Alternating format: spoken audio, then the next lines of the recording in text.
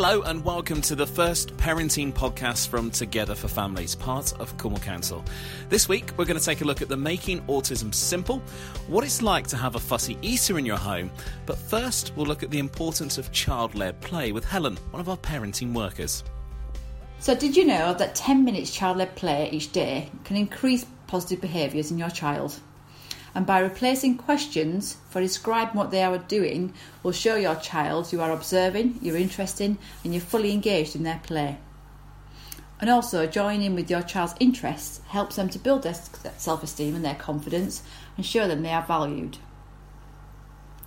Child-led play is a foundation for increasing positive behaviours in your child. This is a starting point for changing any negative behaviour patterns. Think of this as the foundation of a building. So skipping the foundations of a building will mean that it will become unstable and weak and eventually it'll just fall down. Child-led play is as important to build those positive interactions and relationships with you and your child. And when this is reinforced, it provides opportunities to replace negative behaviour patterns by modelling behaviour you want to see more of. Play is the very core of changing behaviours. So what do I mean by child-led play? So child-led play is where you join in with what your child is doing or what they want to do. Most children have an interest or a preferred toy or an activity. And by joining in with their choice of play, you're valuing them, you're interacting with them and you're showing them that you enjoy being with them. And child-led play means you follow your child's lead. So how that play progresses, what involvement they want you to have, but you become completely involved in their world. Consistency is key. So 10 minutes child-led play a day is far more important than, say, 2 hours on a Saturday. So why? Because children thrive from a predictable and stable environment. So small and frequent will allow your child to feel valued, special and important every day. And this is empowering stuff. Your child will thrive from it. As parents, we sometimes feel we need to be their teacher when playing, and we ask lots of questions like, what colour is it, what shape is it, how many are there, what are you making? And although we think this is helpful, it can actually distract your child and frustrate them from what they're actually focusing on. They may not know actually what they're making or what they're drawing because they're experimenting with all the different objects, or they're being curious, or they're practising out their new skills. Imagine you were baking a cake, it's quite a challenging cake for you, and someone asks, what are you making? Why are you making that? And what flavour is it? Before long, you could lose your concentration and you become frustrated by the questions because you're really trying to focus on the instructions. This is what happens when you ask your child questions. So instead, try describing what they are doing. And think of yourself as a sports commentator. They will describe what the players are doing and they'll comment on the skills. So things you could say are, you have carefully put the bricks together and built a big tower. Or, you are trying really well with that picture. I love the red you've used. Or even, you are really strong lifting that because it's heavy. Well done for giving it a go. We often think these things, but we don't say them out loud. And we often leave children to play quietly so we can get on with other things when we've got busy lives. But these are times you need to comment on their play and show them that you recognise them for doing something well. So think back to the cake making. How would you feel if someone commented on your baking skills, or they said how much they love your cooking? Someone recognising your hard work can make you feel really good and valued and will often make you want to do it again. So you will then bake again and again and again.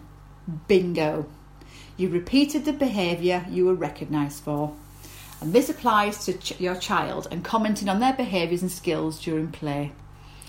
For instance, commenting how well they are sharing their toys will encourage them to do it again. Commenting on how calm they are when they do a tricky task will encourage them to do that again. So my takeaway top tips for child-led play. Remember consistency, 10 minutes child-led play each day. Reduce the amount of questions you ask. Describe what they are doing is far more effective. Involve yourself in your child's interests. Learn what your child likes to do. Have fun. We don't stop playing because we grow old. We grow old because we stop playing. Thank you for listening. Goodbye and have fun.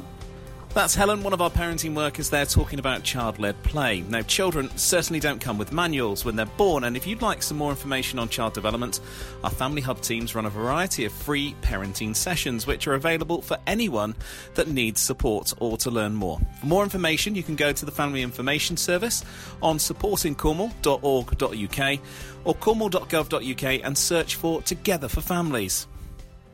Autism is a complex, lifelong development disability that typically appears during early childhood and can impact a person's social skills, communication, relationships and self-regulation. Now, Debs is one of our family workers. She explains what it is like living with a child with autism.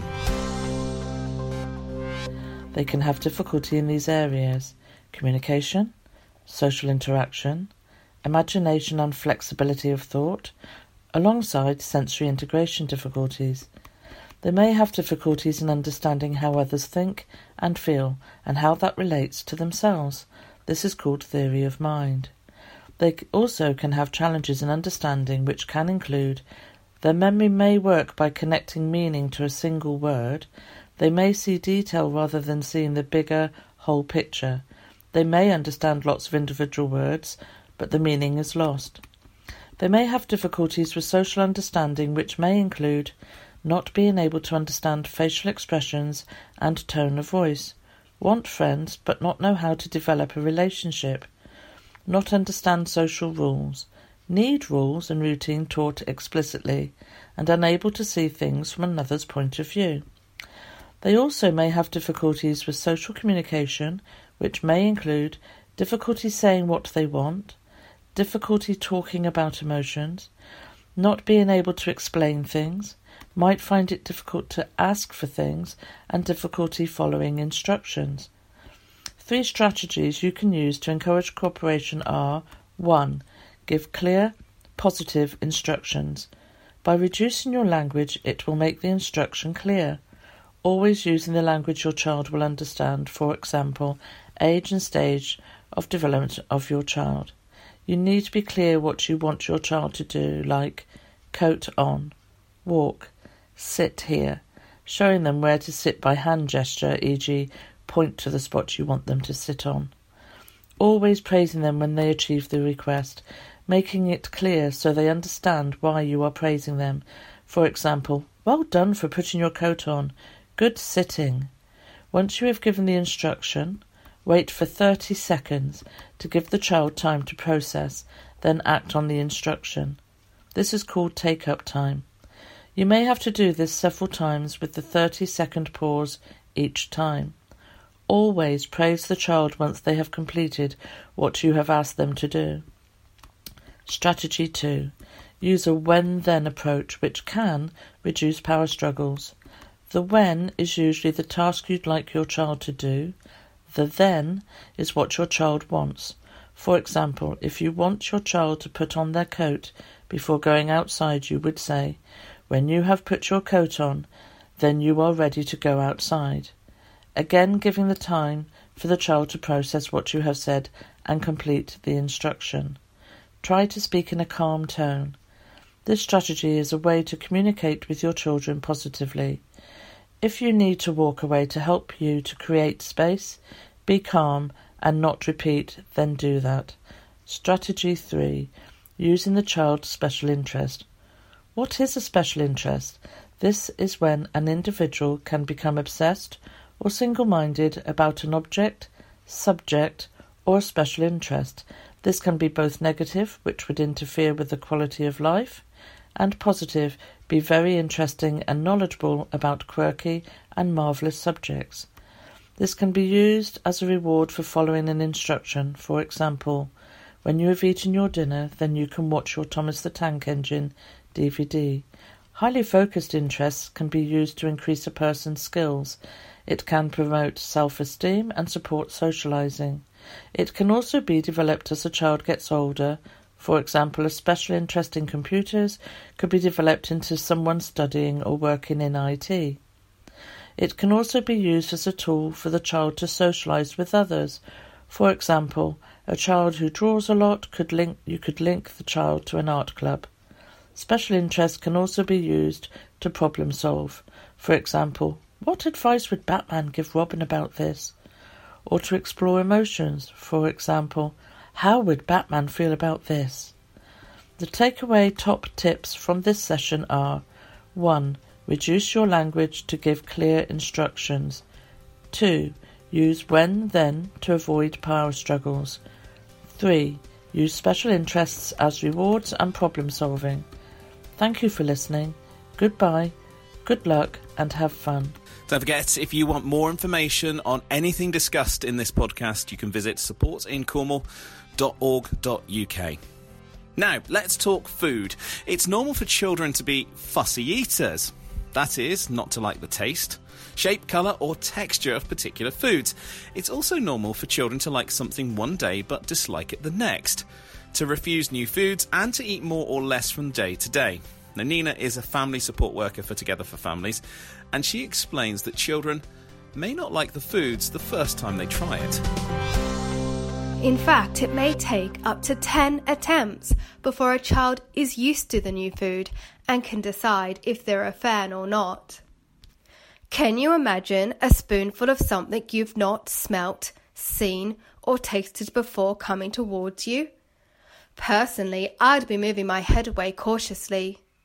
Thinking of this makes me understand how our children can feel in these situations, which is why I'm a big fan of letting children touch, taste, and smell their food on their plate in their own way and at their own time. However, meal times can sometimes feel like a power struggle, which is why today's podcast is all about how to make healthy eating simple and fun. It can be common for children to be fussy. In fact, around 50% of parents and carers identify their child to be a fussy eater. And it can be tricky to manage fussy eaters at the best of times, let alone during times when it's more difficult to get to the shops.